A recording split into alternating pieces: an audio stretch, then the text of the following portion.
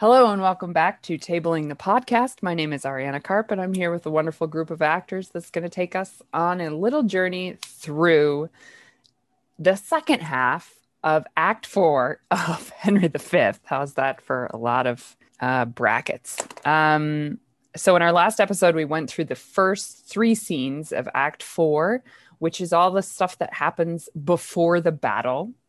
And now, here we are. We start off with alarum excursions, which sort of just means like a bout of fighting happens. And then enter Pistol, a French soldier who we haven't met before, and the boy, who somehow is incredibly good at speaking French. Yield, cur. Je pense que vous êtes le gentilhomme de bonne qualité. Quality calmly custer me. Art thou a gentleman? What is thy name? Discuss. Oh, Seigneur Dieu.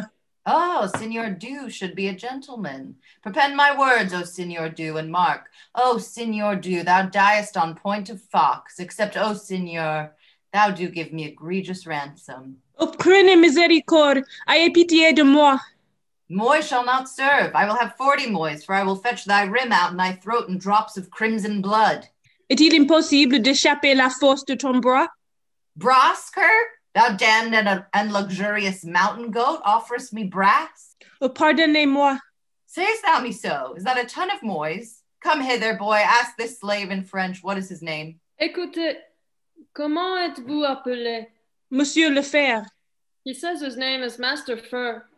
Master Fur? I'll fur him and firk him and ferret him. Discuss the same in French unto him. I do not know the French for fur and ferret and firk. Bid him prepare, for I will cut his throat. Que dit-il, monsieur? Il me commande à vous dire que vous faites-vous prêt, car ce soldat est disposé tout à cette heure de couper votre gorge. Oh, couple of gorge, permafoy peasant. Unless thou give me crowns, brave crowns, or mangled shalt thou be by this my sword. Je vous supplie, pour l'amour de Dieu, me pardonnez. Je suis le gentilhomme de bonne maison. Gardez ma vie et je vous donnerai 200 sous. What are his words? He prays you to save his life. He is a gentleman of a good house, and for his ransom he will give you 200 crowns. Tell him my fury shall abate, and I the crowns will take. Petit monsieur, que dit-il?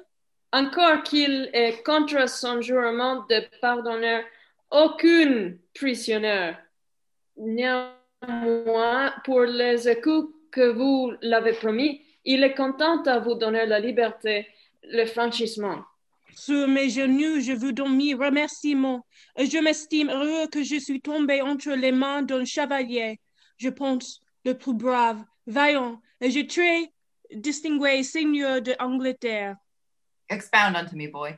He gives you upon his knees 1,000 thanks, and he esteems himself happy that he hath fallen into the hands of one, as he thinks, the most brave, valorous, and thrice worthy Signor of England. As I suck blood, I will some mercy show. Follow me. Suivez-vous, le grand capitaine. I did never know so full a voice issue from so empty a heart. But the saying is true. The empty vessel makes the greatest sound. Bardolph the Nym had 10 times more valor than this roaring devil in the old play. That everyone may pare his nails with a wooden dagger, and they are both hanged. And so would this be if he durst steal anything adventurously. I must stay with the lackeys of the luggage of our camp. The French might have a good prey of us if he knew of it, for there is none to guard it but boys. Amazing. I love that we had these super rousing speeches in the previous scene. Maybe one of the most famous speeches of brotherhood and in battle that's ever been written. And this is what we're gearing up for, is like these comedy scenes of like a ton of moys and all this stuff. You're gonna pay me in brass, you slick son of a bitch. You know, like it's just so, to me, it's like this scene has to come after the previous scene or it wouldn't be Shakespeare. Do you know what I mean? Like if you cut this scene when you're doing a production, you don't understand Shakespeare, because this is always what he does, right? He'll set up something glorious and then undercut it with a scene of comedy immediately. Which I feel like this is often cut, is it Yeah. not? I was going to say, like, I don't remember this scene at all. Exactly. I feel like the more and now we're toward the end now, but the longer we get into this play, I'm like, wow, I don't know this play. Me neither. I'm like, I thought I knew this, but I guess I do not. Also, is it just me, or is that the first mention of Nym being hanged? I think it is the first mention of Nym being hanged. We know that Bardolph got hanged, but we didn't know that Nym got hanged until now. It's really bummer. sad. Bummer. Yeah. Wow. Very much bummer. Yeah, I feel like they often make more of a moment of the Bardolph. You know, usually in the one production I saw, you know, it's usually staged, or it's like a moment where you see Bardolph being led away or something like that. But yeah. What did Nym ever do? Pistol's also so confusing because it's like, I feel like every scene he's in, people say different things about him. Yeah. He's Mark Antony, and now he's like an empty vessel with, you know, an empty heart. Like it's like, you know, he's who he needs to be to whoever. So when it's the boy speaking, somebody who he considers beneath him, he's kind of a dick. But if he's talking to like someone he considers valuable or higher up, he sort of plays that game, I suppose. And Mark Antony had kind of a downfall, though, didn't he? IRL, not in the play, in Shakespeare's play, but in history. Well, and he does in Antony and Cleopatra. Right. Yeah. But no, and I really, the National Theater, total tangent, but it was really interesting how the National Theater handled Antony kind of being this washed up, you know, what is it, Bahama Joe or whatever kind of dude, at least at the top of the show. That was great. You mean the Ralph Fiennes one? Yeah. That was so good. I loved that production. I thought he was brilliant. So that would be curious, too, if Shakespeare's audience, I mean, would they be thinking of Shakespeare's Julius Caesar at that line? Was Caesar Julius Caesar was written the same time as Henry V. It was written in the same year, which is interesting because there's definitely a lot of imagery about Julius Caesar that finds its way into both this and another play that he started work on in 1599, Hamlet. There's a lot of Julius Caesar imagery that sort of pervades all of these plays, and you get the feeling, oh yeah, that makes sense, they were written around the same time. The thing I would just love to say about Pistol is that I think Pistol, he is exactly what the boy says about him, which is he's got this incredible voice and this ability to use language in this really bombastic way, but he's a total coward, right? And I think that's the part that Fluellen, when he was calling him Mark Antony, has not, you know, he was talking about how well he spoke and how well he swore. And essentially that was, you know, his opinion of his valor had to do with his language, which is really interesting, right? That he knows the right words. But then as we see, you know, he doesn't really have anything to back it up. How did the boy learn French is what I also want to know. Is he just like a supremely well-educated young man? Because it wouldn't have been typical, I think, at the time, unless people were of the nobility, to learn French. And I don't get the sense that the boy comes from the nobility, because he's definitely got the sort of crafty, smart servant vibe from Commedia going on. I think that's just another thing that I love about Shakespeare. He doesn't give a shit. If he needs to make it work, he just makes it work, you know? He chopped up words to make them fit into verse, you know? He made up words when he didn't have a word. Like, you know, he was pretty punk rock like that. Totally. He, she, they.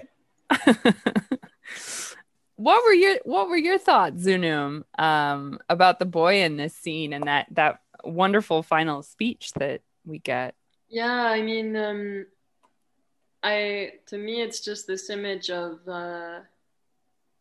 kids who learn really quickly, or that are much more agile in the language than their parents, for example, or whatever adults are in charge or whatever, that they end up running the errands, or being the interpreters for, if I think of like families in the countryside, and then kids when they come into the city, and the kids are doing, all the exchanges and all of that. So this is just kind of how I can make sense of it a little bit. But yeah, I think it's what you're saying too, about maybe Shakespeare saying, just suspend your disbelief a little bit and don't take it too seriously. Yeah, there's this amazing speech, and bam, we're back in like the gutter and just whatever, and cheers. And so yeah, I think he's also with these speeches that he gives out to the audience, it seems like these little moments of solitude, or there aren't any with him with the other boys, and he's at this moment doing a service to somebody else, and then he joins the other lackeys with the luggage and stuff. But he is very independent. Like he says, no, I should get back. Oh, I should do this, I should do that. And it's kind of refreshing to have this little like spark to kind of balance out the other grungy characters, or heroic figures, or... Ariana, wasn't there also a sense that since these plays were so long, that people might have just been coming in and out a little bit, much the same they do to like go get a beer during the fifth inning of a baseball game or something like that? I feel like I heard that once, that, because these were like, could go on for 4 hours, and there was bear baiting and all this stuff, that there was a sense of like, there's a little bit of something for everyone. And like some people didn't want to miss the comedy, but I don't know. It's just interesting to think about. I think it must have been. I mean, I'm not incredibly well versed in the specifics of the play-going history at the time, but I think it would have been a very different experience to the ones that we think of. I mean, I think our when we picture a theater in our mind, it's like a darkened space where everyone's sort of quiet and reverential. And I think this was exactly the opposite of that. It was daylight, because there's no way to light a space that big at this point. And I think there were many distractions, including but not limited to people selling food and drink and sex mingling within the audience. I think from what I have read, it seems pretty plausible that there were just like there was a lot of sort of mini capitalism going on during this. There were a lot of things being sold, including people's bodies during this time. But I love so Naz, tell us about this French soldier, beautifully read. I don't speak French, but you sounded great. It's true, you really did. Very Did impressed. I say moi and like other things to make to make it work, to make Pistol's jokes work? Oh, I think That's you can. Really interesting little wrinkle there in terms of pronunciation of French then compared to pronunciation of French now.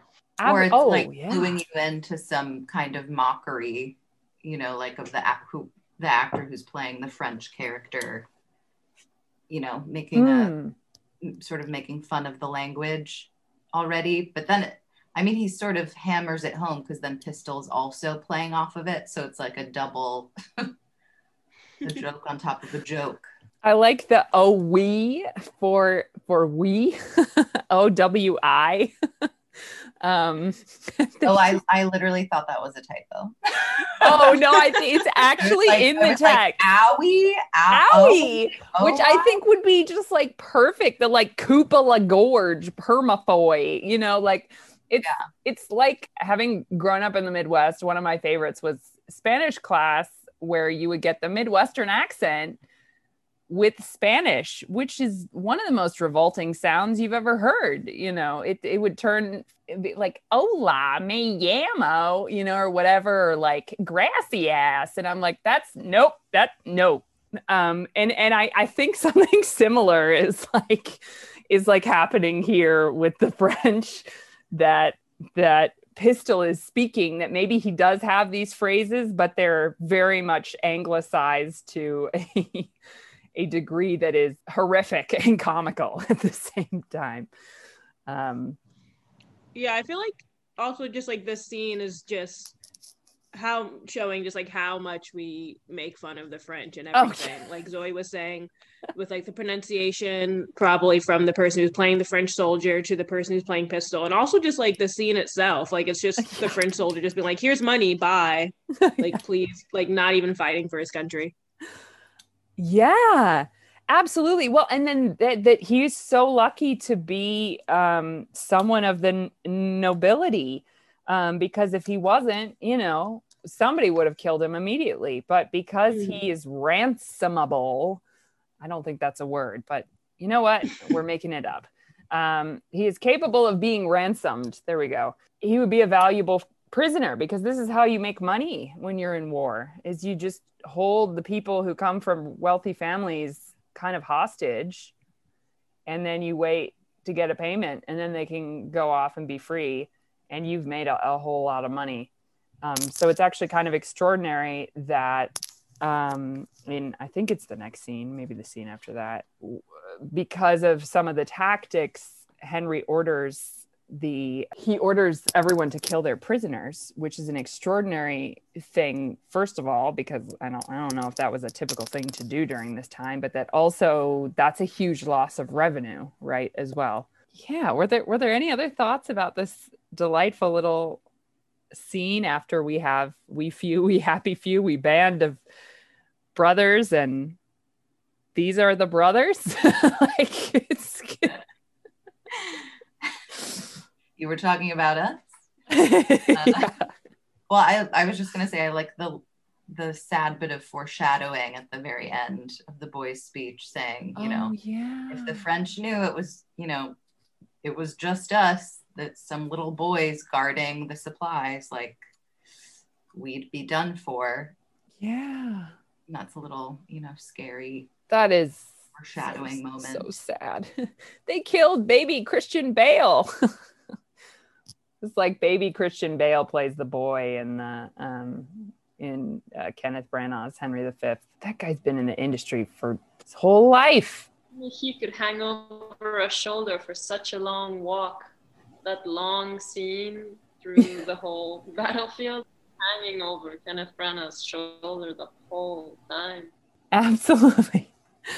I think, Naz, what you were saying actually, I think is so correct in the pushing the bounds of comedy with the French soldier, and just how sort of silly what he's saying actually is. I think I sent everyone a sort of translation of this, you know. On my knees, I give you 1,000 thanks. I count myself fortunate that I've fallen into the hands of a gentleman. I think the bravest, most valiant, and most very distinguished Lord of England. You know, which I love when the boy translates. He keeps Lord out of it.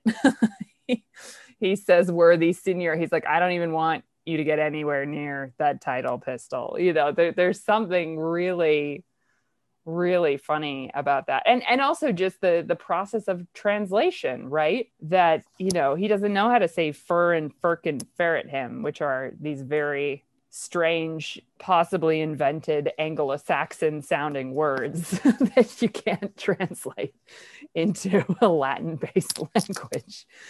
And permafoy as by my faith, I think is wonderful.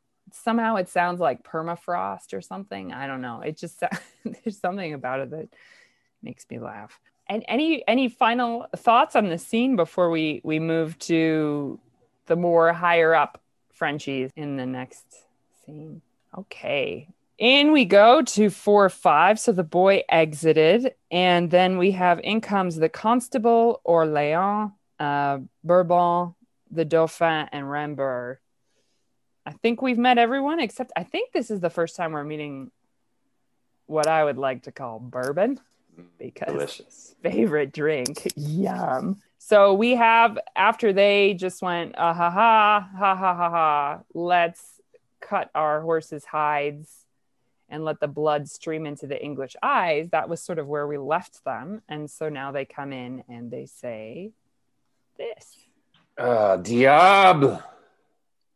Oh Seigneur, le jour est perdu. Tout est perdu. Mordieu ma vie, all is confounded, all. Reproach and everlasting shame sits mocking in our plumes. O méchante fortune, do not run away. Why? All our ranks are broke. O perdurable shame, let's stab ourselves. Be these the wretches that we played at dice for? Is this the king we sent to for his ransom? Shame and eternal shame, nothing but shame. Let us die and once more back again, and he that will not follow Bourbon now, let him go hence with his cap in hand like a base pander, hold the chamber door whilst a base slave, no gentler than thy dog, his fairest daughter is contaminated. Disorder that has spoiled us, friend us now. Let us on heaps go offer up our lives. We are enough yet in living in the field to smother up the English in our thrones, if any order might be thought upon. The devil take order now, I'll to the throng. Let life be short, else shame will be too long. Okay. Bourbon, we've got to talk to you about your images here. That's a whole lot. That was very uncomfortable to read. Yeah, I mean, no kidding. This reminds me of a similar moment we had where our dear friend Mike was reading the Archbishop of York in Henry IV Part 2. And we got to this moment where he's talking about civil war, and he talks about it's like a wife that's annoying, that's being beaten by her husband because he's annoyed by her. And so to stop her, he holds up his child. And he also, this is encased in a speech that begins with, "We are all diseased." And we were sort of just like, what do we do with this guy? Like, how do we, it's so revealing, right? The images that people use about like where their head is. And I just don't know what to do with this guy. Like, what? This is such a common thing, though, throughout the Henriette. I mean, even jokingly with the whole, what is it, herrings that they talk about in Henry IV Part 1 in one of the tavern scenes? The stinking herrings is basically talking about raping women. Stinking right? mackerel. Yeah. That's right. Yeah. Yeah. That if civil war continues, we will buy maidenheads as they buy hog nails by the hundreds, which is a supremely disturbing image as well. And land will be as cheap as stinking mackerel. And yeah, we've gone to some very, very intense places, I guess. Are there any, I love the, oh, perdurable shame, let's stab ourselves, Colin. I think that's an amazing, comparing it to like, I'm thinking of the other sort of great romantic suicides of like Romeo and Juliet. And somehow this doesn't quite hit you as emotionally as those ones do. But I just love that we've shifted from digging our heels into the horses to stabbing ourselves now. And so quickly. It was a fast turnaround. Which I think is the point. Yeah. He cannot have enough fun ragging on these French. I mean, and this is all not to say that this wasn't an extraordinary military upset. And I think that's what partly what this scene was they were outnumbered anywhere from 5-1 to 12-1. And they managed to not only win, but thrash the forces. I mean, to the point, we're going to get to the numbers of the dead, but it was extraordinary. I mean, there's a reason that this is one of the most well-known battles in military history. It was such a surprise, you know, And I think this scene definitely helps to give us the sense of the shock of the forces that were so confident. But it's also a little bit funny as well. It's heightened. Yeah. Those circumstances are heightened for the audience. It's drama. It's some drama. I also can't help noticing, just in terms of the scene length, that we have gone from these very big, long scenes. Our longest scene was at the beginning of Act 4, with all these sort of little character interactions, to another scene with the French, to the we few, we happy few. And now we sort of land on these, we haven't seen the fighting English forces really, except for Pistol. So, and the scenes go from being 10 pages long to a page long. So I think, even though there's 8 scenes in this, which is very unusual for a Shakespeare play, there's definitely this back and forth. This is where it's helpful to have a really neutral set. Because you don't want to have to do a scene change every 5 seconds. Any other thoughts about the French? This is actually the last time that we see our little French compatriots, besides the bargaining scenes and besides Mountjoy. But other than that, we never see these guys again. And I believe almost everyone here dies in the battle. I know the Constable certainly does. Rambert certainly does. The Dauphin also does. It's extraordinary how much of the sort of French royal family was destroyed in this battle as well. There's a lot of fun antitheses as well in this scene that was the other thing I noticed. And implied antitheses, like this is the king, as opposed to the one that we sort of thought of. I guess let's move on to Act 4, Scene 6.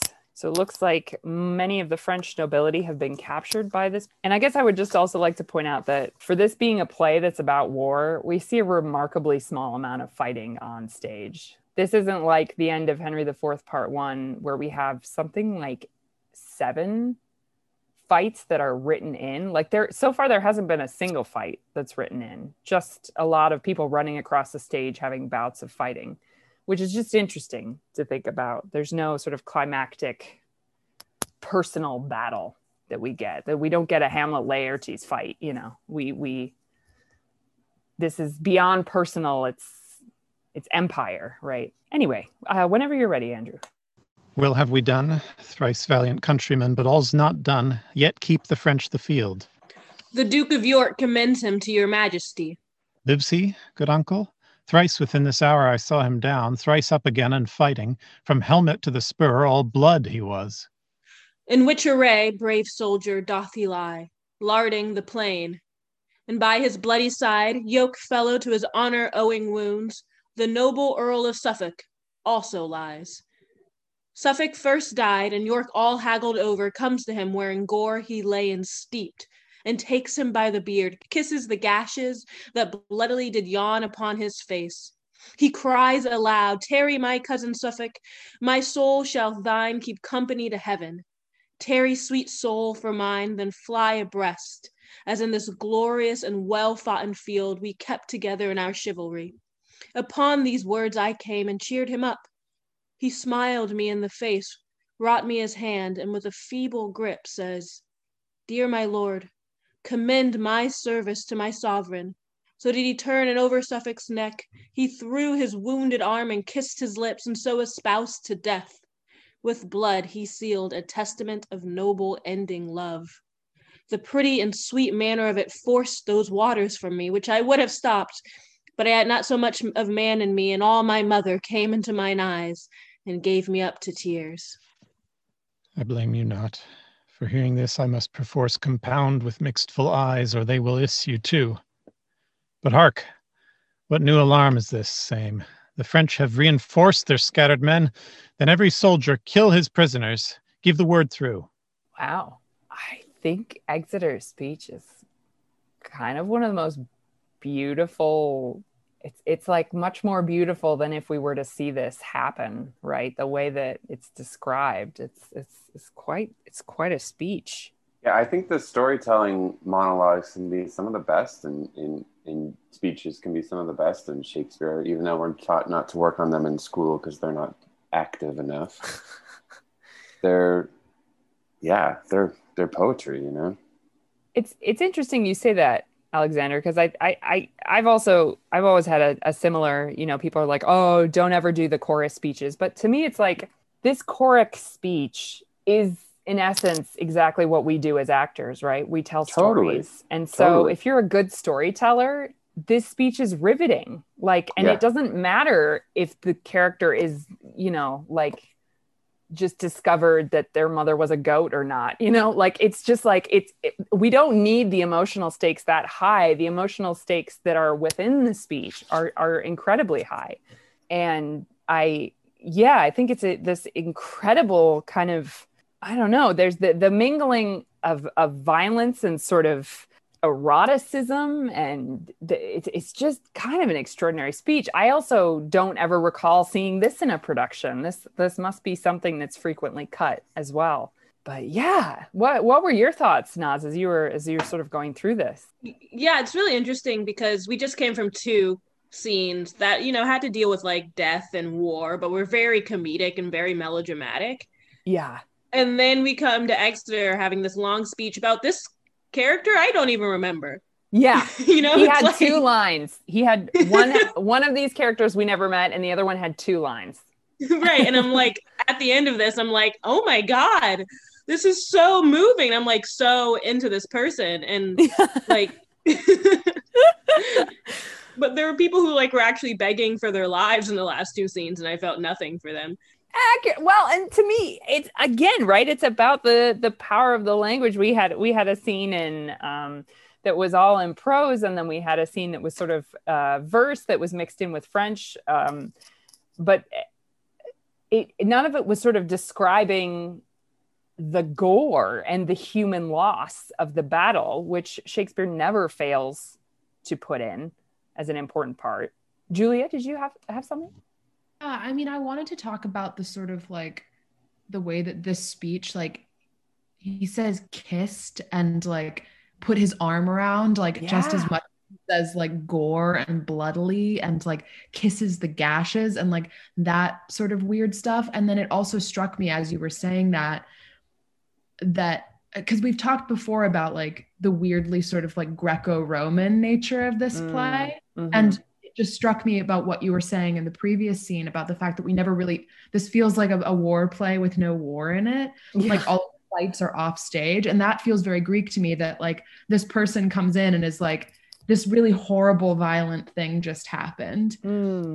But also, so I'm basically just like jumbling all these things that I'm thinking about this speech into one, but like to go back to this sort of like, this noble love that they're talking about, where these 2 men are like bleeding on each other and dying and like professing their fealty in death to their king and to each other. And the thing that you said, the like homoeroticism of war, seeing that in this space, it's like, it's this thing of, it's so like both ridiculous and also still moving at the same time to me. And I don't know if that's just like, it seems like such a sort of like stereotype of men who are just like, yes, like together we die, we're gonna die together, but then like it also like is very obviously tragic and intimate, and like if this is the only intimacy we see between like all of these characters is sort of like off stage while dying, and I'm please stop me at any point, but also the like the sort of like weird way that they're paralleling like kissing and bleeding and like wounds and embrace. I think that the mingling of violence and I don't know if I should say sexuality or eroticism, one or the other, or the third, to quote something. Mm-hmm. And there is a kind of mingling of different kinds of violence, right? I think this speech also speaks to the emotional violence of watching someone that you love be killed. And they're also related too, right? It's his cousin Suffolk. So they use that term much more general than we do. This wouldn't be like his first cousin on his mother's side. This is like cousin just means like anyone who's related to you somehow. And most of these people are related to each other. But there is something, to me, this is really gruesome, but this to me reminds me of Catherine and Alice's scene of the like, what's the English for the elbow? And because it's like the gash is on, it sort of is this like, there was a particular kind of poetry at this time that was like an inventory sonnet of like, that Shakespeare parodied brilliantly with, I forget the number of the sonnet, but you know, my mistress' eyes are nothing like the sun, right? He was parodying that particular type of over the top, like, oh, she's the moon and the ocean all in one, and her eyebrows, great, you know, like, but there is something about this kind of inventory of this damaged body that to me is much more moving than sort of like love poetry, if that makes sense. Yeah, it also feels like this, with this sort of decay of the body, like exists like the decay of sort of like the barriers of sort of like heteronormative masculinity, of just sort of like, well, now that my body is no more, like I can like like that line is just like, I can't stop reading it. And kissed his lips and so espoused to death.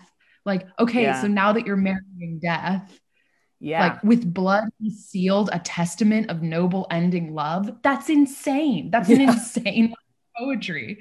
I just like, it's almost, I think this was actually King John that we talked so much about, like the sort of like papal notes of everything, but it's, like, it's this weird like nun thing where they say like nuns are like married to Jesus, you know? And this thing of like men are married to death. And like, that's like why going to war is such an honor, is that you're like, you're achieving the thing that you're here to do. Yeah. It's like the highest glory is you're married to death. Absolutely. Oh my gosh. I really wish Jesse were here because, so Jesse wrote my thesis show when I was in undergrad, and it was this amazing, really disturbing show. And so in the first half of the play, it was like I was giving birth while I was being murdered. And in the second half of the play, at the end, I was like preparing for my marriage with death, and I like shot myself in the head. And that was like the end of the play. But so it was these two different rituals. Yeah, it was pretty intense. But the marriage with death is like traditionally, and because in the second half I was playing Hedda Gabler, right? She does that at the end of the play. She sort of takes on this incredibly masculine role of sort of marrying death, which is a sort of interesting change in the history of theater, right? For a woman to shoot herself is just not something that happens very, very often. But I don't know why I'm thinking about it. But yeah, the marriage to death, I remember that was like the second half of the play is the ritual of marrying death. But there is something very physical. Like there's just something about this speech that's just visceral. Like I don't quite know how else to describe it. It's just, well, and it's also very striking to have such intimate homoerotic sex and death followed up by like blatant sexism. Oh yeah. You know, just like follows hard upon. Yes, like, let's of course remember the shoe that drops at the end of this speech. Yeah. It's also so interesting that like, to me, and perhaps this is like a, you know, just like a me thing, but it's also like, it's this incredibly sad, like these people are dying, and like it makes you think about like the gravity of what's going on. And then immediately after that, Henry's like, go tell everyone to kill all of their prisoners. Yeah. Like this like beautiful speech about like love and brotherhood and death is like, to me, conjures up like empathy and compassion and like all that kind of stuff. But for Henry, it conjures up like even more his sort of like, this is a political thing. Like I don't know. Does that make any sense? It just feels like in the face of death and of espoused to death, the blood he sealed, the testament of noble ending love. He's sort of like, all right, well, let's do that to all of the prisoners. Like I don't know. Does that make any sense at all? Yeah. It feels like just like I would love to talk about that turn, because it does happen so quickly. And Andrew, I was just wondering if you had any thoughts about about this turn at the end that he has and what sort of provokes him. I guess I'm also just struggling with the sort of meaning of this ending speech and exactly what's going on. Because he doesn't say now he says then, as if like it's like we're waiting for some information somehow. I don't know. Yeah, to me, the course is, or the thought process is this. It's not really a thought process. The emotional process is this, coming from Exeter's speech, which is very much for all of us a reminder of our own mortality, as well as that of those we love, to the extreme that it causes us manly men to weep. This news that the French have rallied follows, I feel, if the French have rallied, the reason for me to order the killing of the prisoners is because this is our last, we're very near to death.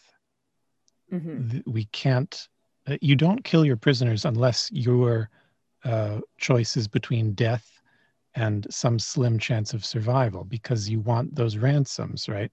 You need those prisoners.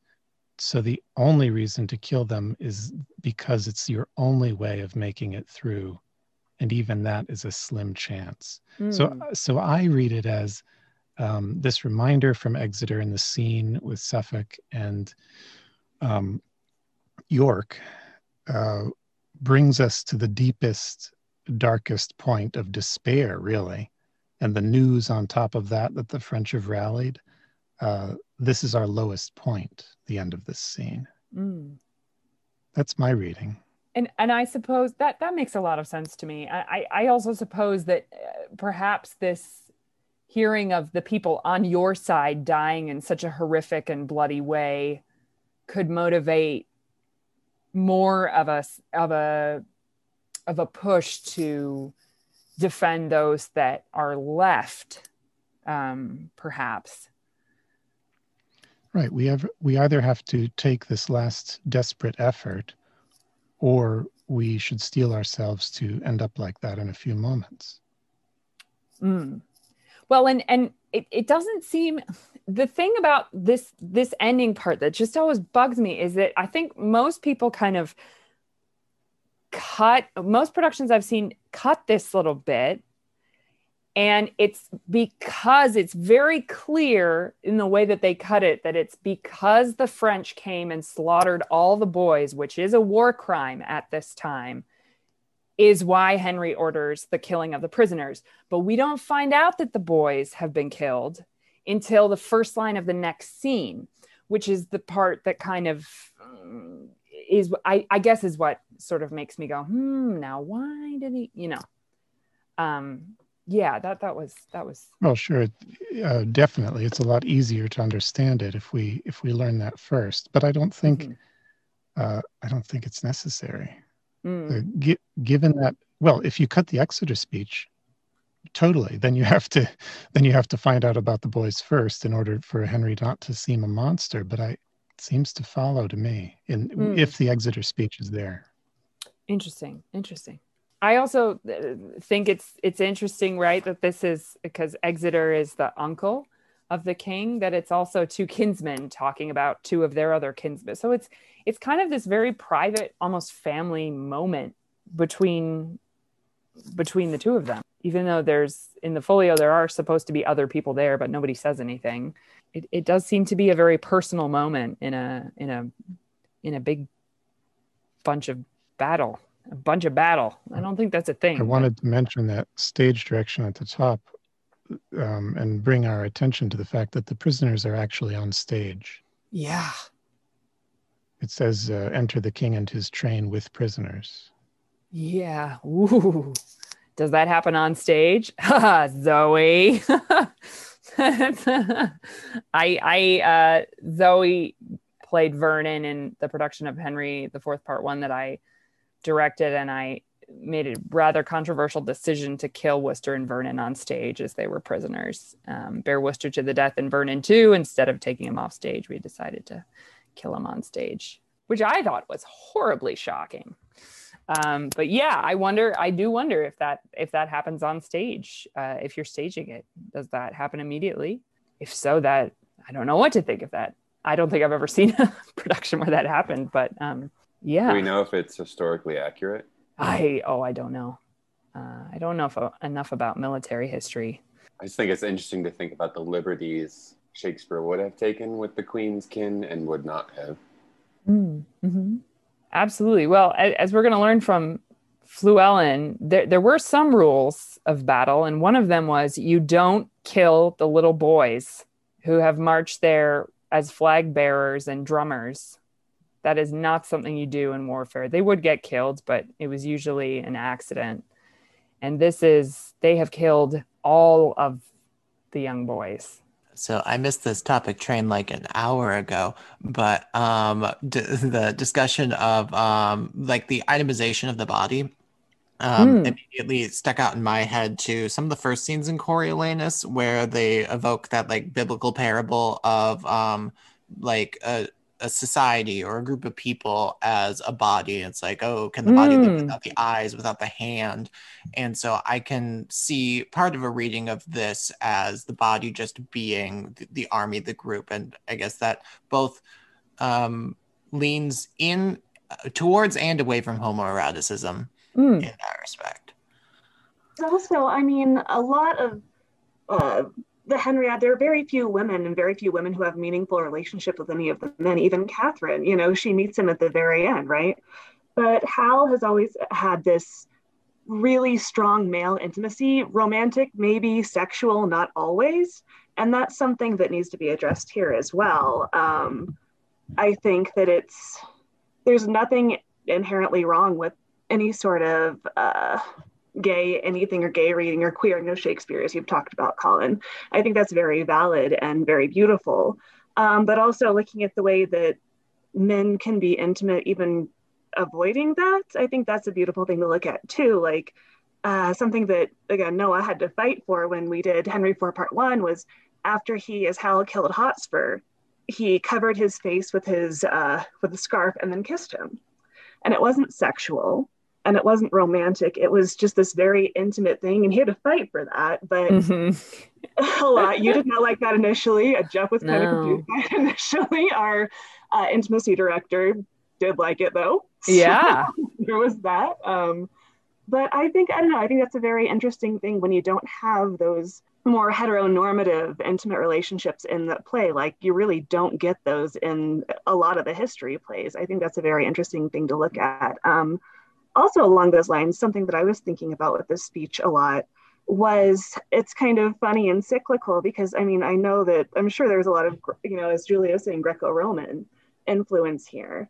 And then this reminded me a lot of Dennis O'Hare's beautiful one-man play, An Iliad. I don't know if anybody's familiar with that, but it's very much about kind of that level of male intimacy between soldiers. And so I think that's really interesting. There's a long and sort of glorious tradition of those kinds of relationships being portrayed in drama, in theater. Andrew. Change of topic. I just wanted to say, or going back to an earlier topic, I just wanted to say on the historicity of the killing of the prisoners, and I was just refreshing my memory on good old Wikipedia here, but Henry did order the killing of the prisoners. And it was in response to of course, we can't speculate on his reasons, I'm sure, but it was in response to an apparent rally of the French forces.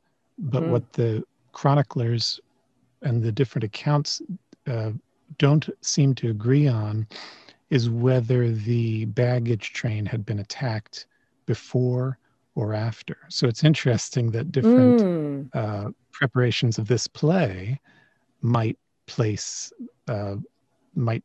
that continuity or that causality by how they cut it. Absolutely. Well, and it also, it just, is the act itself justifiable is an interesting question as well. No matter what justification, that we can come up with. Was it against the laws of war to execute prisoners the same way it was to execute the boys? I don't know. Sounds like something you'd know, Andrew. I have no idea. Well, Fluellen, if they're both against the laws, then it makes a little more sense, I guess. But well, Fluellen in the next scene, his second line is, "'Tis expressly against the law of arms to kill the boys in the luggage."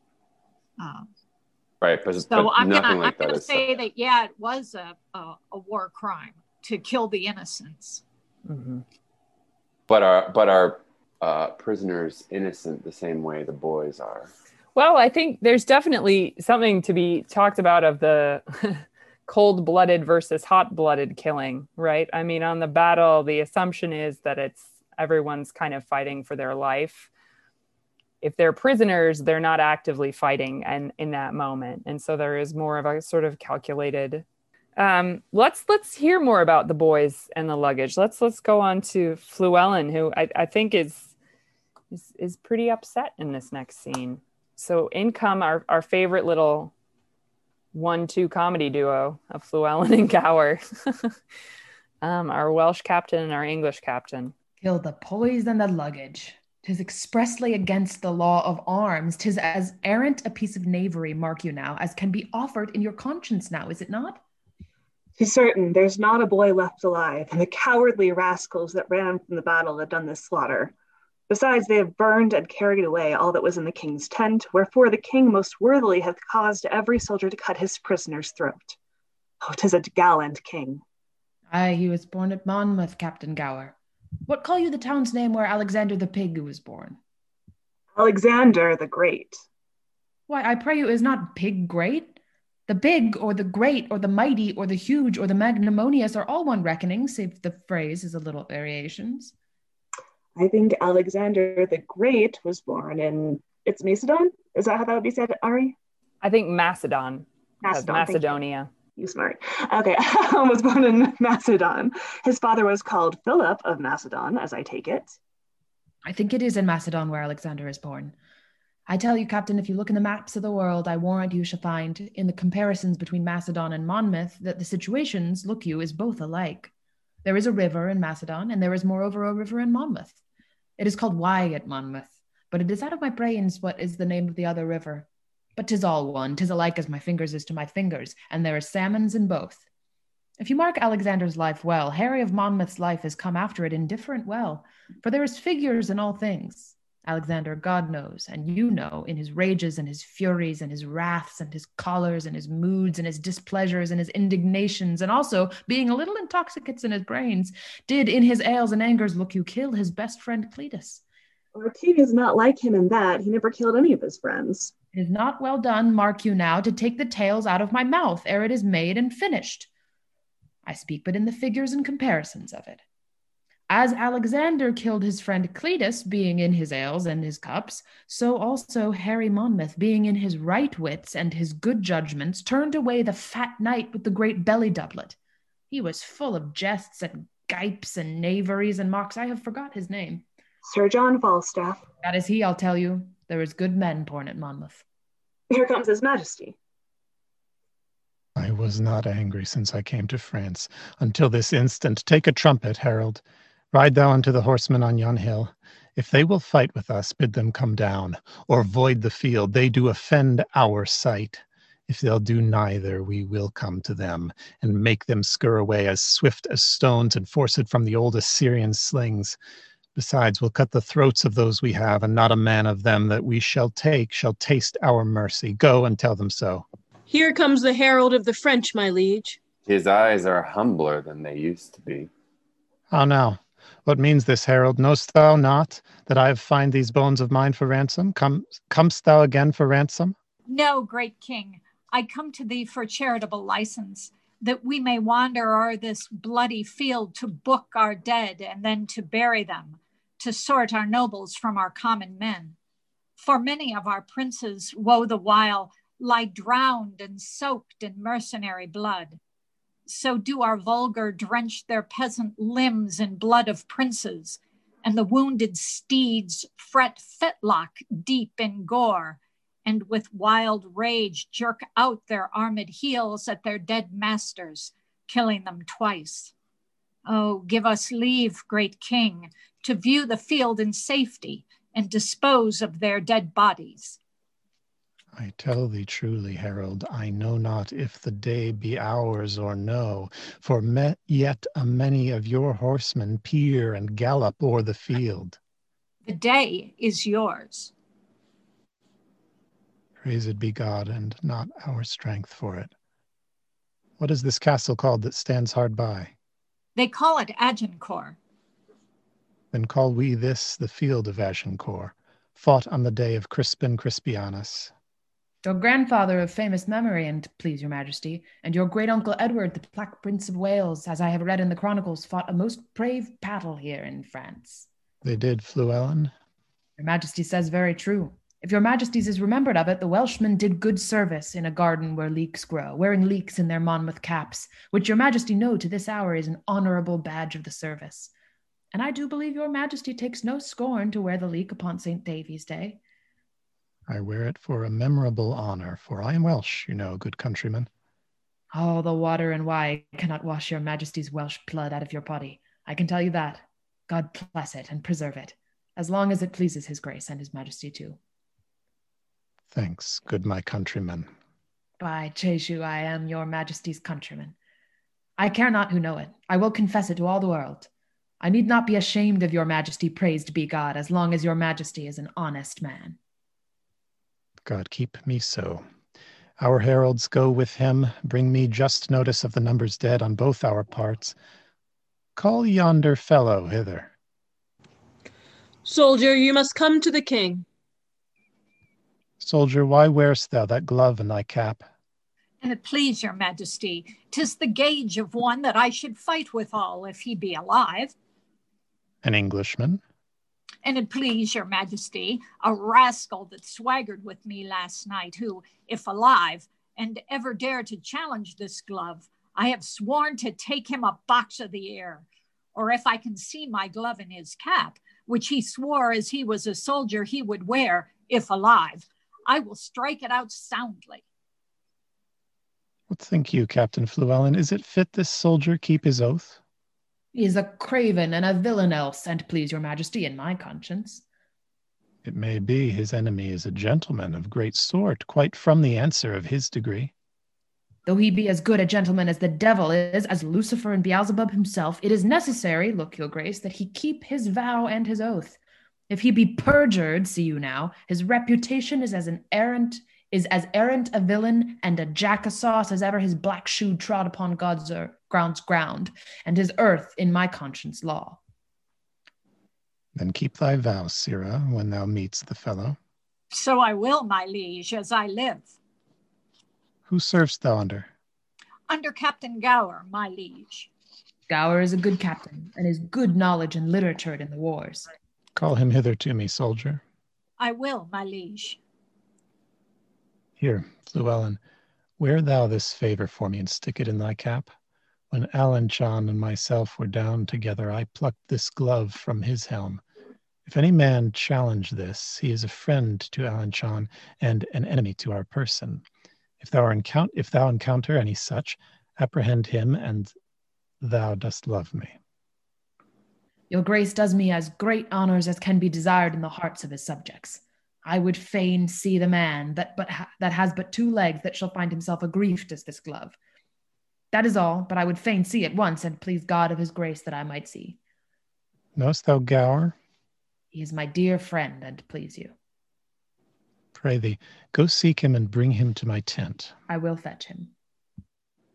My lord of Warwick and my brother Gloucester, follow Fluellen closely at the heels. The glove which I have given him for a favor may haply purchase him a box of the ear. It is the soldier's. I by bargain should wear it myself. Follow, good cousin Warwick. If that the soldier strike him, as I judge by his blunt bearing, he will keep his word, some sudden mischief may arise of it. For I do know Fluellen valiant, and touched with choler, hot as gunpowder, and quickly will return an injury.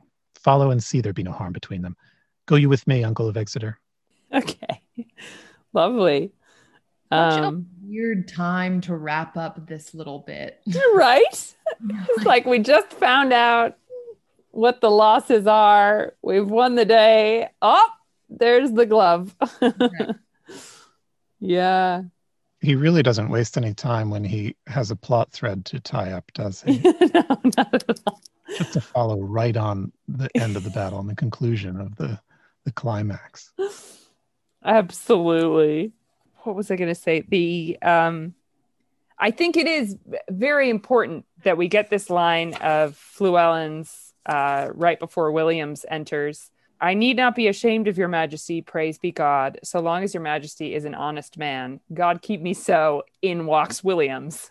It's like, aha, this is a test, I think. This is a test of Henry, and is he going to be honest? Is he going to live up to Fluellen's great standards? There is something kind of comedic to me about that entry. Like, I think it would be really great if it was kind of played for laughs and it was like, God keep me so, oh shit, like there's the soldier with the entrance. We see the ghost of Falstaff again, for a play that is so notably absent of Falstaff. There's so much Falstaff in it. Yeah. And also it's this thing of he speaks the name into the space earlier and then what should happen next, but suddenly Henry V is sort of tickled by this urge to plant a glove into Fluellen's hat so that Fluellen will get his ass kicked. It's just immediately one win and he's just sort of I gotta pull a prank on this guy who's just sworn his loyalty to me and said that I'm a good man. And I guess I gotta fuck this up. It's so crazy. That's wonderful, Julia. It is a very Falstaff thing to do, isn't it? That's really funny. I hadn't thought of that. Well, it's a very Hal thing to do. Yes. Exactly. I think that, as looking at this trilogy of plays in particular altogether, so much of it is about Hal finding his identity and kind of because, he is, a goofball sort of in the first one, then he becomes the prince, then he's the king, and finding ways to balance that nobility with who he truly is. And I think this scene is, even though it's, it opens so horribly, we've got this exchange about, all of the boys have been murdered, and then it turns into jokes, and then it's this prank. It's like, Shakespeare, what are we doing? Total consistency, maybe a little bit, but anyway, for Hal, that's a nice little arc. I like that. Yeah, it feels like it must be that too, right? Because if this were, Henry V, the blockbuster film in 2020, I could see the producers being like, no, you have to have that confrontation between where it's revealed that Henry was the guy, because that's the kind of classic plot device, of it wasn't just some guy, it was the king, shame on me. But that does not happen. That's really interesting. It kind of itches at me just a little bit because as I've sort of been saying through this whole play, not really quite understanding Fluellen. And also just I feel so much of my trying to understand him has been trying to come to terms with what it means to have a Welsh character who speaks the way a Welsh person, quote unquote, would speak in a play like this, and the way that so much of this play is mocking people for the way that they speak and trying to sort of come to terms with that, because he is such a sort of earnest, quote honorable character. And yet, and so you're sort of, and in this scene, you know, he has this thing where he's like, he's connecting with the king and being like, you were born where I was born. Like, we have this connection, like you are my kinsman. And, you know, we've just been through this battle, and there is this, like, we've seen all this, like the great brotherhood of man, you know? And then the sort of like insult of then being the butt of the king's joke is so hard for me to sort of come to terms with. And I know we're going to see it resolved in the next scene, but it's just so hard to sort of be like, in this scene, he sort of like embraces his Welsh heritage and embraces his Welsh countrymen, and then immediately attempts to make him look ridiculous, like, in like the same breath. Yeah. It's so. I wonder if there's another way to read that, which is that Henry, who has been struggling throughout this series of plays with his own nature and what he needs to be versus what he wants to be, has been being a king for a good while now. And I wonder if there's a way in which, when you find someone with whom you can connect, with who is your countryman, with whom you share a respect and a mutual knowledge, who else could you be comfortable playing a practical joke on and being a little bit of yourself, of your house self, for a little while again? Yeah, I think that's a really interesting and like totally fair read. I think it's just sort of because I've been struggling so much to sort of like get on this character's side, I'm suddenly feeling very like defensive about him. So I'm like, don't make fun of him. He's like, the audience has been making fun of him the whole time. But yeah, well, I think Welsh. Yeah, he's Welsh. I mean, God forbid, you know. I mean, in previous Henry plays, the Welsh have been on the other side, and here they are fighting together, and the Welshman is saying, but how? You're one of us. You're Welsh blood. You know, you're a Welsh king. So I just take Llewellyn as kind of comical, but very, very. What was the my big fat Greek wedding, where the father was all the time saying, "Oh, the Greeks did that. Oh, the Greeks, you know, invented that." Well, I see Llewellyn as throughout this play. Oh, the Welsh, yeah, we did that. You know, Alexander the Pig. Oh, it's just like Monmouth. It's you know, these are identical places where you know. So I kind of take Llewellyn as being kind of, and I think that he realizes that he is a little bit on the comedy, that he's just so, you know, the Welsh are the best thing since sliced bread. And did you know the prince was Welsh? You know. They also invented Windex. Yes, they did. I'm sorry, Julia, what were you going to say? Oh, nothing of importance. It's that thing of like, intellectually, I think that everybody's read is totally right and real and really interesting. But I think just like reading it myself, I'm just like, oh, this poor, like, poor sack of whatever he is. Sack of leeks. This poor leek and potato soup with a hat. Like, I don't know.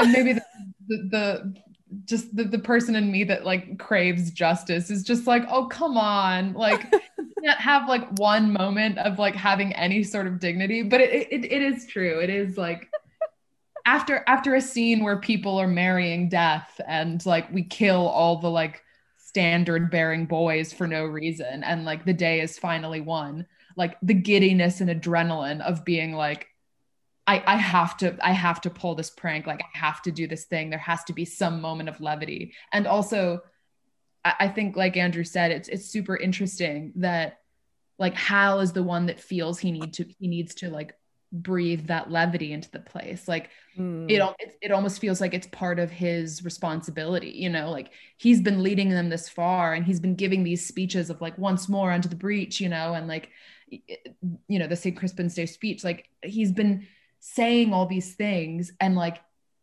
it feels like in this moment, in like everybody said, his journey from Hal to Henry V, you know, like the moment of him being like, perhaps my job is not only to lead these people into battle, but also to sort of like absolve them of what they've done here today and allow them to return to life as like, as men, you know. Absolutely. And to allow them to sort of like take a deep breath and leave what they've done behind. I wonder if it's also kind of the natural conclusion of for he today that fights this day with me shall be my brother, you know, that I think it's very significant that he has two brothers that are in the play. Neither of them has more than 4 lines. The people who are now his brothers are these people, you know, the people who fought with him. And to me, there is, you know, there's none of you. I mean, it's an incredible speech, right? That there's none of you here so vile, which to us is like, hey, rude. But the here meaning, of course, lower class, not born into the nobility, that has not noble luster in your eyes. And there's something to me about that. The conclusion, he also, it is important to note that he also does say, I think Fluellen might kick this other guy's ass too. Like that's sort of where he leaves it. He's like, he might get bopped, but Fluellen's like a really good fighter, and he might give him a 1-2 punch. Of course, then that's like it's even worse for this poor guy Williams, right? Who just has no idea what's coming. But yeah, I do want. Sorry, go ahead, Andrew. I was just going to say, Hal may be playing a familial practical joke on Fluellen, but he's being an absolute ass to Williams. Absolutely. Yeah. I mean, this poor guy, and I actually let's jump right into 4-8, because I think his response when he finds out that it was the king is a remarkable speech that he gets. So yeah, let's see the conclusion of this practical joke we've been talking about. So we just had everyone exited, and Williams has gone to get Gower to bring him to the king, and that is where we begin our final scene of Act 4. I warrant it is to knight you, Captain. God's will and his pleasure, Captain. I beseech you now, come apace to the king. There is more good towards you peradventure than is in your knowledge to dream of. Sir, know you this glove? Know the glove? I know the glove is a glove. I know this, and thus I challenge it. Blood, an errant traitor as any's in the universal world, or in France, or in England. How now, sir, you villain? Do you think I'll be forsworn? Stand away, Captain Gower. I will give treason his payment into blows, I warrant you. I am no traitor. That's a lie in thy throat. I charge you in his majesty's name, apprehend him. He is a friend of the Duke Alençon. I think it's Alençon. Okay. Anyone who speaks French want to chime in here, as I do not. Vaguely from what I remember from high school, it sounds right. So go with that, I guess. How now? What's the matter? My Lord of Warwick, here is, praised be God for it, a most contagious treason come to light. Look you, as you shall desire in a summer's day. Here is his majesty. How now? What's the matter? My liege, here is a villain and a traitor that, look your grace, has struck the glove which your majesty has taken out of the helmet of Alençon. My liege, this was my glove. Here is the fellow of it. And he that I gave it to in change promised to wear it in his cap. I promised to strike him if he did. I met this man with my glove in his cap, and I've been as good as my word. Your majesty, hear now, saving your majesty's manhood, what an errant, rascally, beggarly, lousy knave it is. I hope your majesty is bear me testimony and witness and will avouchment that this is the glove of Alençon, that your majesty is give me in your conscience now. Give me thy glove, soldier. Look, here is the fellow of it. 'Twas I indeed thou promisedst to strike, and thou hast given me most bitter terms. And please, your majesty, let his neck answer for it, if there is any martial law in the world. How canst thou make me satisfaction? All offenses, my lord, come from the heart. Never came any from mine that might offend your majesty. It was ourself thou didst abuse. Your majesty came not like yourself. You appeared to me but as a common man. Witness the night, your garments, your lowliness, and what your highness suffered under that shape. I beseech you, take it for your own fault and not mine. For had you been as I took you for, I made no offense. Therefore, I beseech your highness, pardon me. Here, Uncle Exeter, fill this glove with crowns, and give it to this fellow. Keep it, fellow, and wear it for an honor in thy cap till I do challenge it. Give him the crowns, and captain, you must needs be friends with him.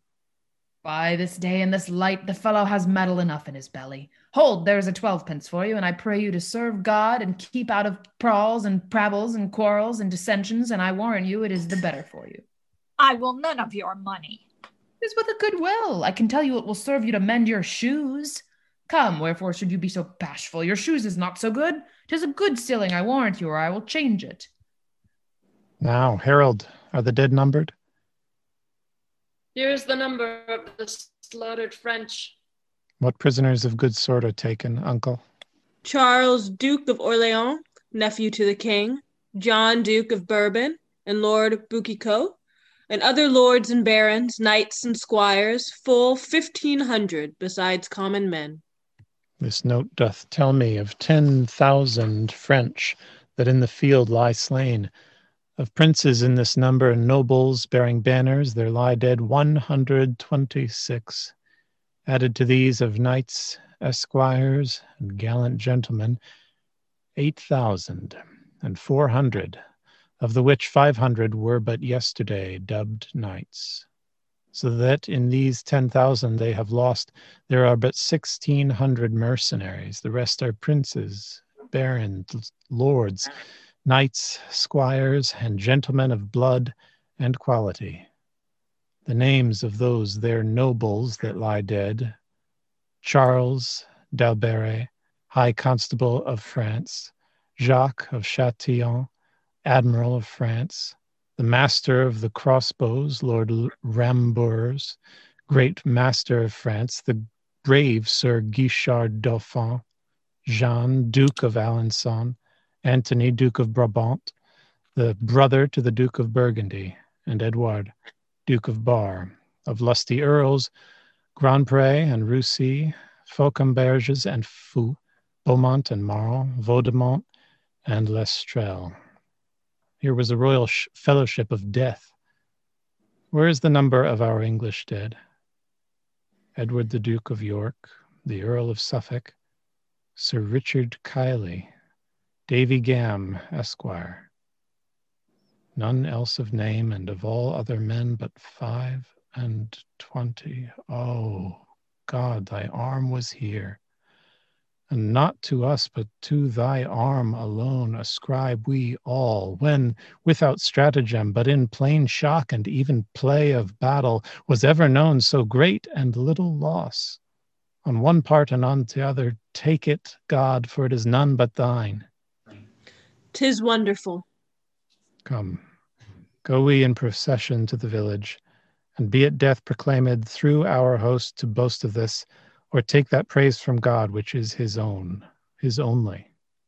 Is it not lawful, and please your majesty, to tell how many is killed?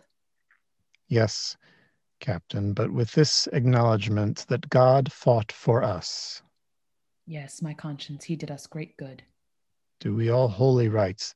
Let there be sung non nobis and Te Deum, the dead with charity enclosed in clay, and then to Calais, and to England then, where ne'er from France arrived more happy men.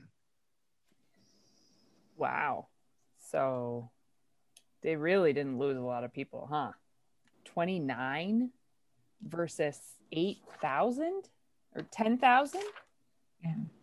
That's extraordinary. Yeah, there is an interesting kind of eeriness to the speech, to Henry's this speech that you just had of the listing of the French lords, because the King of France listed all those same names when he was calling them to defend France, and here their names are as numbers of the dead. There's an interesting sort of parallelism there, I think. Yeah. Any thoughts about this, the sort of ending point, and then let's go back and talk about our Fluellen Williams encounter at the beginning. Maybe we'll just go talk about Fluellen and Williams at the beginning. I love the glove as a glove. Yes. Sorry, Andrew? I was just going to say, I don't have anything to say because I'm stumped by the idea that God fighting on your side makes the catastrophic losses on the other side all right somehow, although Henry doesn't seem to think that. Yeah. To say that you'll suffer death if you boast of this win is a pretty well, that's a strong statement. Yeah. Clearly, I think Henry had not heard the great Bob Dylan's God on Our Side song. Like, clearly he needs some brushing up on folk music. It's like after this scene, it just feels like the play is done. Like I'm surprised there's another act. I know it's like very short, but it's like so strange to me because it feels like we've won. Yeah. Like if this play ended on where Nair from France arrived more happy men, I would feel satisfied. Yeah. The one time I actually saw this, it was I used to be involved in a Shakespeare in the Park company in Wichita, Kansas, where our thing was 90-minute Shakespeare. And this one was cut to shreds, obviously. But that was where it ended. They completely cut everything else after it. And it did actually feel like a pretty satisfactory ending. I would much rather have more of it, of course, but for what you're working with when you're dealing with, sunlight disappearing and things like that, I was like, okay, yeah, this works. Yeah, no, absolutely. I mean, there's a similar thing. I remember having a conversation with Ben a long time ago, and I was like, what do you do with the Merchant of Venice, the fifth act of Merchant of Venice? And he's like, you cut it. And I feel like there's it's like all the stuff with the ring and he's like, you cut it, you just cut it. And I feel like there is definitely, there's a couple plays like this where it feels like you kind of have an ending already at the end of Act 4. And then Act 5, you're sort of like, what are we doing? What's the game plan? Where are we going for drinks? Like, I haven't heard Act 5 in a while, but reading over it again, I was just like, this is the most like, I don't know, like Leave It to Beaver kind of just happy-go-lucky, like almost absurdly happy ending of a play. Like I have some thoughts about Act 5. I don't want to get ahead of ourselves. Yeah, I am actually really looking forward to, because I found a lot in Act 5 that I had not seen before, and I have I had some discoveries while I was reading it that I'm actually really excited to talk about when we get to Act 5. But awesome. But this is an interesting. Tune in next week. Yeah, tune in. But yeah, so I first of all, I just wanted to talk about the Williams Fluellen interaction, because it's like it's really funny. Know you this glove? Know the glove. I know the glove is a glove. Like there's just something very kind of there's a lot of sort of stickomythia in this little section, and there is a kind of sense that this is like sort of a cabaret act. Something about this, like, no, I'm gonna hit you. No, I'll hit you. No, I arrest you. I don't you. There's something very sort of who's on first about this little interaction. I was just gonna say it's so Abbott and Costello. It's yeah. What were either of your Zoe, Amy, Julia, any sort of thoughts about the beginning of the scene before the king comes in? I think it's really funny because I think he needs you because you're gonna be knighted. Yeah, good things are gonna happen. That sort of it's comedically kind of brilliant. It's so simple, but I love it. I'm also just like curious about like this, like putting one's glove in one's hat thing. Yeah. Because like I just feel like Llewellyn like has always just like got something in his hat. Like it's like the Welsh thing of like having a leak in your hat. And he talks about that like constantly. And then like he's got this glove in his hat. And then hats were the new pocket. Yeah. And like I just don't, it just seems so, it just is such a like I want to know a little bit. I wish we had a dramaturg who could sort of tell me about like what putting the glove, like if the, like is it supposed to look ridiculous? Like is that intentionally supposed to look ridiculous, or is that sort of like a common thing of like, yeah, is this like the Marlboro Reds like in the Vietnam soldiers helmet kind of thing? I just like I can't help but think of him looking like slightly like a weird chicken, like he's got this like waddle sticking out of it. Like I know for a fact that hats were very big during this time, right? And in fact, hats, I love hats. I think they're so cool. But up until very recently, like you didn't go out without a hat. You always wore a hat when you went outside. If you look at all the sort of fashion plates of all the previous centuries, like up through the 50s, even everyone's got some sort of head covering, which is really interesting. So I would imagine that they would be both fashionable and also utilitarian. And it seems because the other soldier, because Williams has put the glove in his hat, it does seem it's like an armband, right? There's something about it that's like, this is a signal to the world about something, is the impression that I get from this. That I guess it's just yeah. Sort of, like for me, it's like because it has such sort of like preposterous Abbott and Costello, like I guess I like we've spoken about before, and I think Zoe G said when we were like in the first like Nym Pistol Bardolph scene, like I also struggle so much with the sort of comedic tone of a lot of these kinds of things, and I'm just sort of like, now how silly is this? Like, you know, and like, are we supposed to, there's things that I'm like, I don't want to sort of have there be this like weird, like modern, what's the word? I can't think of the word, but this like weird modern comedic tone that like feels very sort of out of place, you know, but also it feels like it's supposed to be that like that breath. So like the exhale, the audience's exhale after the battle. But as we've said, it's like the exhale after the battle that wasn't, the exhale after the battle of rhetoric, you know. Right. Especially in plays like this where like the comedy of it is so dated, you know, and so it's sort of like the things that are probably like the scene with the scene with the French, you know, where you're sort of like, this is like so hard to understand because it's all just like weird references to things that like we don't have any reference for as a contemporary audience. So like how do you marry, in playing these kinds of scenes, how do you marry like that tone of levity and comedy for the audience so that they sort of like understand why this is here with what's actually in the scene? You know? I think that's a great question. And I think I will just repeat something that I know I've probably said in quite a few of these, is that I think a lot of comedy, and particularly in Shakespeare, and particularly in Shakespearean comedies, happens for the audience and not for the characters, right? So that like the situational comedy, like Midsummer Night's Dream, we're all like laughing when, you know, Demetrius and Lysander both get fall in love with Helena because they're, you know, they've got flower power on their eyes, you know.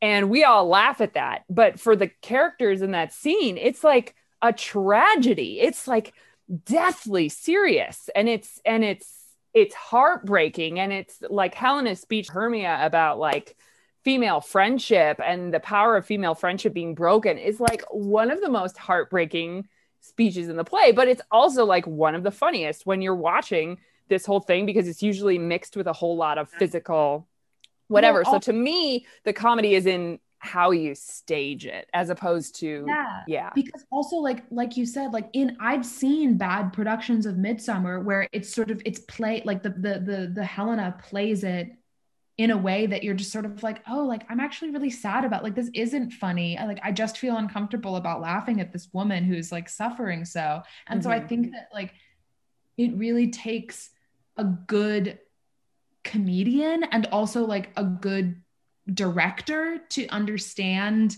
how to make it clear that like it's so like how to give the audience permission to laugh at that, which I think is always a tough thing in a Shakespeare play, is like, how do you give the audience permission to actually engage with the material as a contemporary audience member, and not just like, you know, it's the thing of you go see a Shakespeare play with, you know, a bunch of people over a certain age, and they're going to have a completely different reaction to a younger audience. And like getting that younger audience to understand that they are allowed to engage with it as they would a contemporary text is such a weird challenge. And I feel like I feel that very, very much with this specific scene, and with this, like, you know, ping-ponging back and forth between the gravity of the sort of situation and the desire, these like comedic breaks, like we've said throughout the whole play.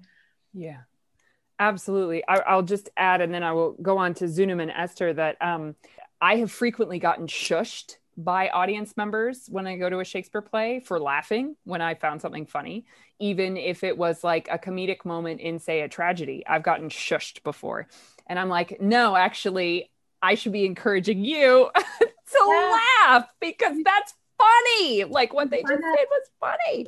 That's happened to me a bunch of times before, and like stuff like Shakespeare in the Park, where people like have these ideas about like the reverence that we should give to Shakespeare versus like, how do we engage with this as a living, breathing thing and not a museum piece. Yeah, no, I totally hear you. It's one of my biggest pet peeves. Zunum and Esther. I just wanted to say that I think that it's very dramatic to kill children in a play. And because it's very dramatic, it's also very powerful. So, and it informs what comes after. So I think what happens when you kill all the boys in your play, and what happens is that all the men then immediately become boys. It's just you cannot kill the childish life of this earth. If you raise that to the ground, it will rear its head again. And in this play, after the news that the boys have been killed, the soldiers then become slowly very childish and more funny. And I think it's very interesting. Oh, wow. That is wonderful. Esther, I love that idea. That's sort of a homage to the dead boys, or to the loss of their life. Yeah. And their innocence, right? And their sort of playfulness as well. That's really wonderful. That's wow. That's amazing. I'm gonna have to dissect that. I think also it ties a little to the boy's speeches, the boy who has these soliloquies. Much of the play, characters are being justified.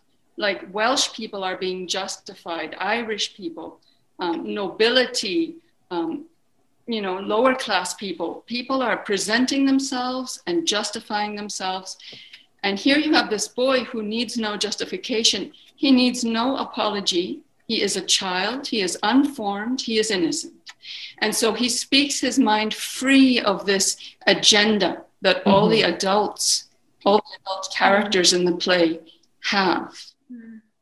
Yeah, absolutely. Well, and he actually speaks truth to us in a way that not a lot of other characters, and he has an intimate relationship with the audience in a way that not a lot of characters do in this play. Not a lot of characters get moments alone with the audience. The chorus certainly does. The boy does. And then I think apart from those two, I think Henry just gets that one speech by himself. And other than that, I don't think there's any other moments with characters alone in the play, which tells you a lot, about. This is also coming at the time when he's about to do his best soliloquies, arguably some of his best soliloquies ever, about 6 of them in Hamlet, So I think it's interesting always to me who in Shakespeare gets these intimate moments with the audience and these moments alone. The boy was a gift from Henry to Falstaff. Yes. Maybe it's a different boy, but anyway, it's again a remembrance of Falstaff, because Falstaff speaks to the audience a lot in the Henry IV plays. He has these soliloquies that are directed toward the audience or are self-contemplative. And so having the boy doing that, I think kind of is a sort of a hearkening back to Falstaff too, sometimes. That's wonderful. Yeah, because those are our prose soliloquies, right? Of which Falstaff was so wonderful at putting together and creating. There's a wonderful video, and maybe I'll attach it in the description for this, of Orson Welles on a TV special putting on his Falstaff makeup in front of a television audience and then just talking about Falstaff as he's doing it. And it's amazing. He sort of talks a lot about the innocence of Falstaff and this sort of hearkening to a greener time, I think is the phrase he uses. A time where the grass was green. And I mean, of course, it's like a mythic place. It's a mythic England that never actually existed. But it's like he comes from this place of make-believe and imagination. And there is something about that I think ties these 3 plays together, but also like we've said so many times, we just feel his absence in a very big way in this play, and we have to make up for it with a different kind of comedy than we had before. And I think which circles all the way back to your point, Julia, of the sort of challenges of staging this. And maybe this is just because I took a wonderful architecture workshop with the young Shakespeare players of Madison, Wisconsin, over Zoom, that I'm just thinking about rhythm. And to me, I think the comedy from this comes from the staging and the rhythm of the interaction. Because prose does have rhythm, right? It's not just, even though verse has very structured, strict rhythm, prose has rhythm too. Like we know when we hear a good phrase. A lot of the great, orators have very balanced prose. And then I would love to talk about Williams, because I think this amazing speech of his about, you were deceptive, essentially, is what he's saying. You didn't come to me as you are, with honestly. Right. His entrance comes with Henry saying, "Oh yeah, I've got to be honest." And then I'm just shocked that Williams speaks right up to the king. Yeah. It's like, wow. It's as if Williams still sees him as the guy in the hooded guy that's going throughout the camp. Williams has no problem saying, it's not my fault, it's yours. Yeah. You were the one, So I think this ends kind of oddly for Williams, because, his last line is, "I will none of your money," and that's it. Yeah. There's no back and forth between Williams and the king. The king doesn't really say anything to him, just says, "Exeter, give him some money and let's, here we go." And it is interesting that final line, "I will none of your money," is that to Fluellen or the king or both? The king, right? And that's a staging. Yeah, that's a staging. Because he has no response to give him the crowns, right? He just responds to you have bad shoes. Your shoes is not so good. I wonder if that's like the Shakespeare equivalent of, "What are those?" Yeah. Were there any other thoughts about this, the Williams Henry interaction? I think we're very contemplative tonight, which is cool. That's cool.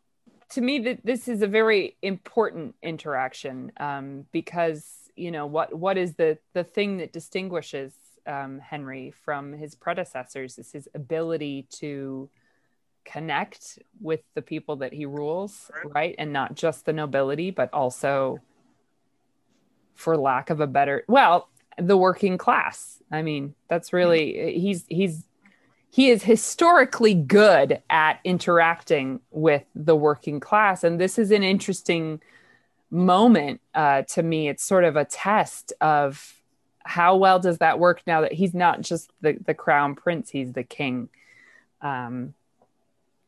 And will he be allowed to have that same level of intimacy that he had when he was the prince with a class of people that he used to have such familiarity with? But I there is something about this interaction that is sort of, to me, like the person going back to high school, you know, after being away. And there's something like weird and different about it. And it's not what you remember. I was miserable in high school, so I never had any like yearnings to go back. But for those people who had a pleasant high school experience, I have been told there is like a weird thing of going back and, oh yeah, I was a different person when I was here. And I wonder if Henry is maybe is having sort of a similar, like, he can't really go back, I guess is what I'm sort of posing. Yeah, you can never go home again. I mean, he's trying to relive the bar, you know, the bar scene. And I think this kind of falls flat with Williams. I don't see Williams bonding with Hal. I don't see him becoming a Nym or a Pistol. Williams is just going to go off and say, you know, that was really weird. Yeah. The king was really strange and tried to blame me for something, for hitting somebody. You know? Yeah. And you were, of course, keeping your word. I'm sorry. Go ahead, Andrew. Oh no, you go ahead. Oh, I was just going to say that Williams was, in fact, being an honest man and keeping his word. Was just the end of my thought.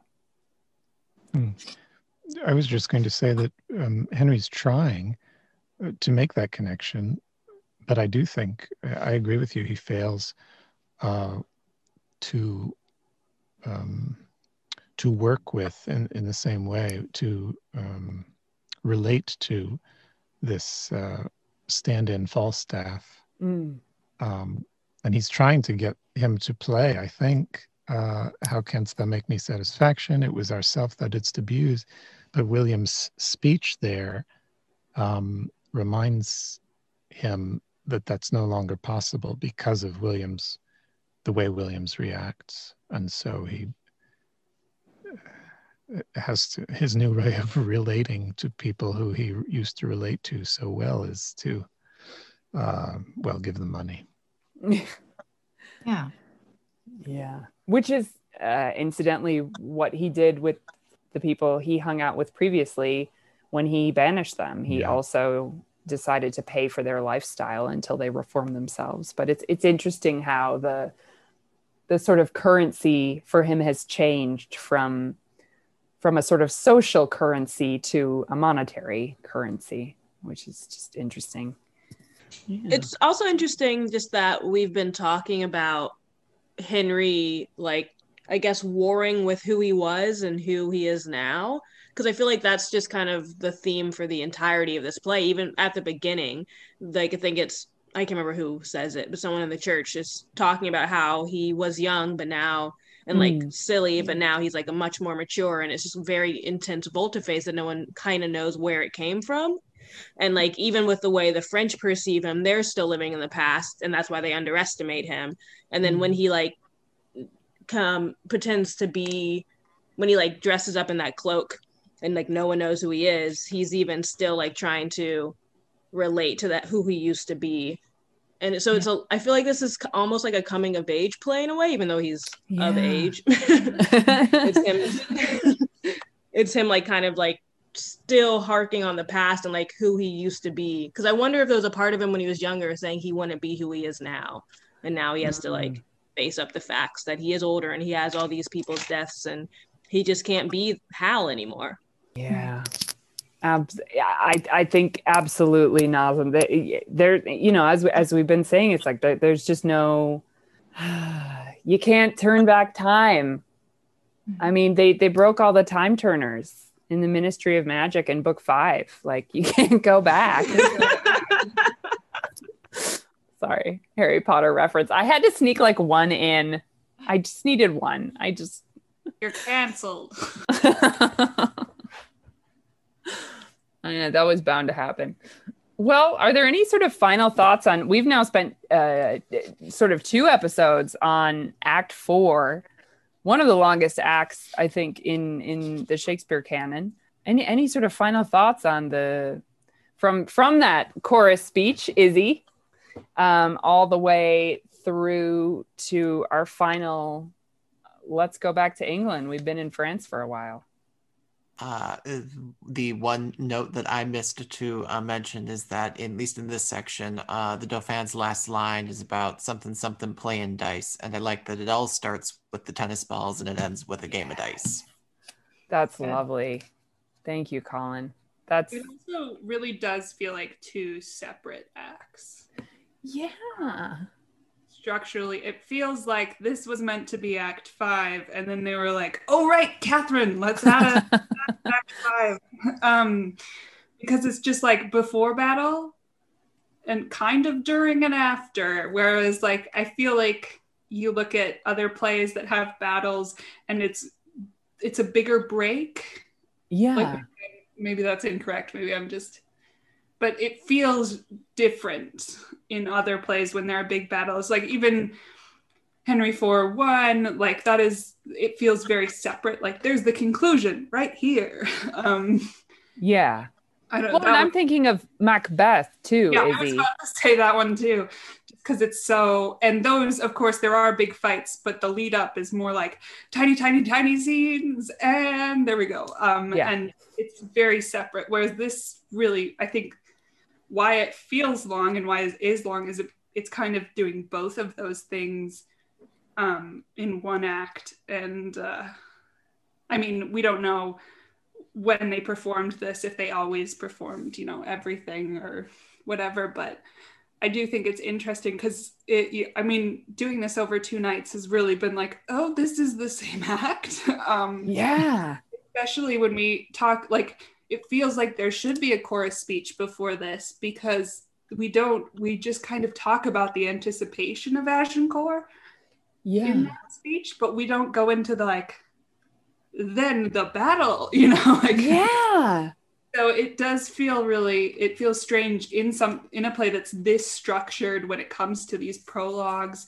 I mean, it even has an epilogue, and yes, epilogues are more common in Shakespeare plays than prologues, I would say. Like, I could think of a lot more of them, but they're usually in comedies, like Puck or Rosalind and all that. So I think it's funny that it's so structured, and yet the 4th act kind of jolts us out of that. And I don't know if that could also be seen as something on purpose, of like, this battle is so crazy that it's going to jolt us out of our structure. But it's just something that I was, while listening to this act, that was really interesting to me and kept coming up. Absolutely. Thank you for sharing that. I do think there is, what's so funny is it's the anticipation before the battle. We get 3 scenes before the battle, huge emotions running high. And then it's like the battle's kind of over by the time we go from like, we happy few to like, the French have been captured. And it's like, where were the big fights? And obviously, like, every movie, film, television adaptation of this has put a huge amount of money into these huge, big budget battles, but they're not really in the play. Like, there isn't like some epic integral series of fights between characters. It's much more symbolic than down to the nitty gritty of sort of fight choreography, which is interesting. Any other final thoughts? Ariana, I was curious before we got cut off yesterday about when you asked about, does anyone have any new thoughts towards this play given week's news? I was curious about what your thoughts on that might be. Oh, well, so just for our audience, because we probably won't be releasing this until maybe March. But what happened in the week between was January 6th. We recorded the first half of Act 4, and then we had the January 6th storming of the U.S. Capitol by anti-democratic forces, is the kindest term I will use, who were riled up by a whole lot of rhetoric that got hammered into their brains over and over.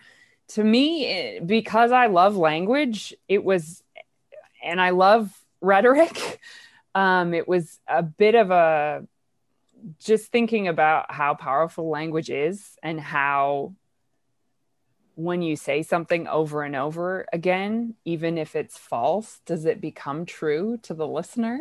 And how, I don't know. I was just thinking a lot about the power of language and the power of imagination that was stimulated for these people to believe in the cause that they were seemingly fighting for. The Folger Shakespeare Library has released a series of lesson plans that compare a speech from soon-to-be former President Trump, from Julius Caesar, from Henry V, and I've seen a few different ones, but the one they sent out today was actually a speech from Black Panther, which is a really cool kind of combination there. Wow. Wow. Interesting. I mean, over my middle schoolers' heads, but otherwise I would totally teach it because it sounds amazing. Yeah. I mean, there was Ro Khanna, one of the congressmen from California, was on Democracy Now! Talking about, listening to that speech. It was like listening to Mark Antony talking to get the mob riled up, right?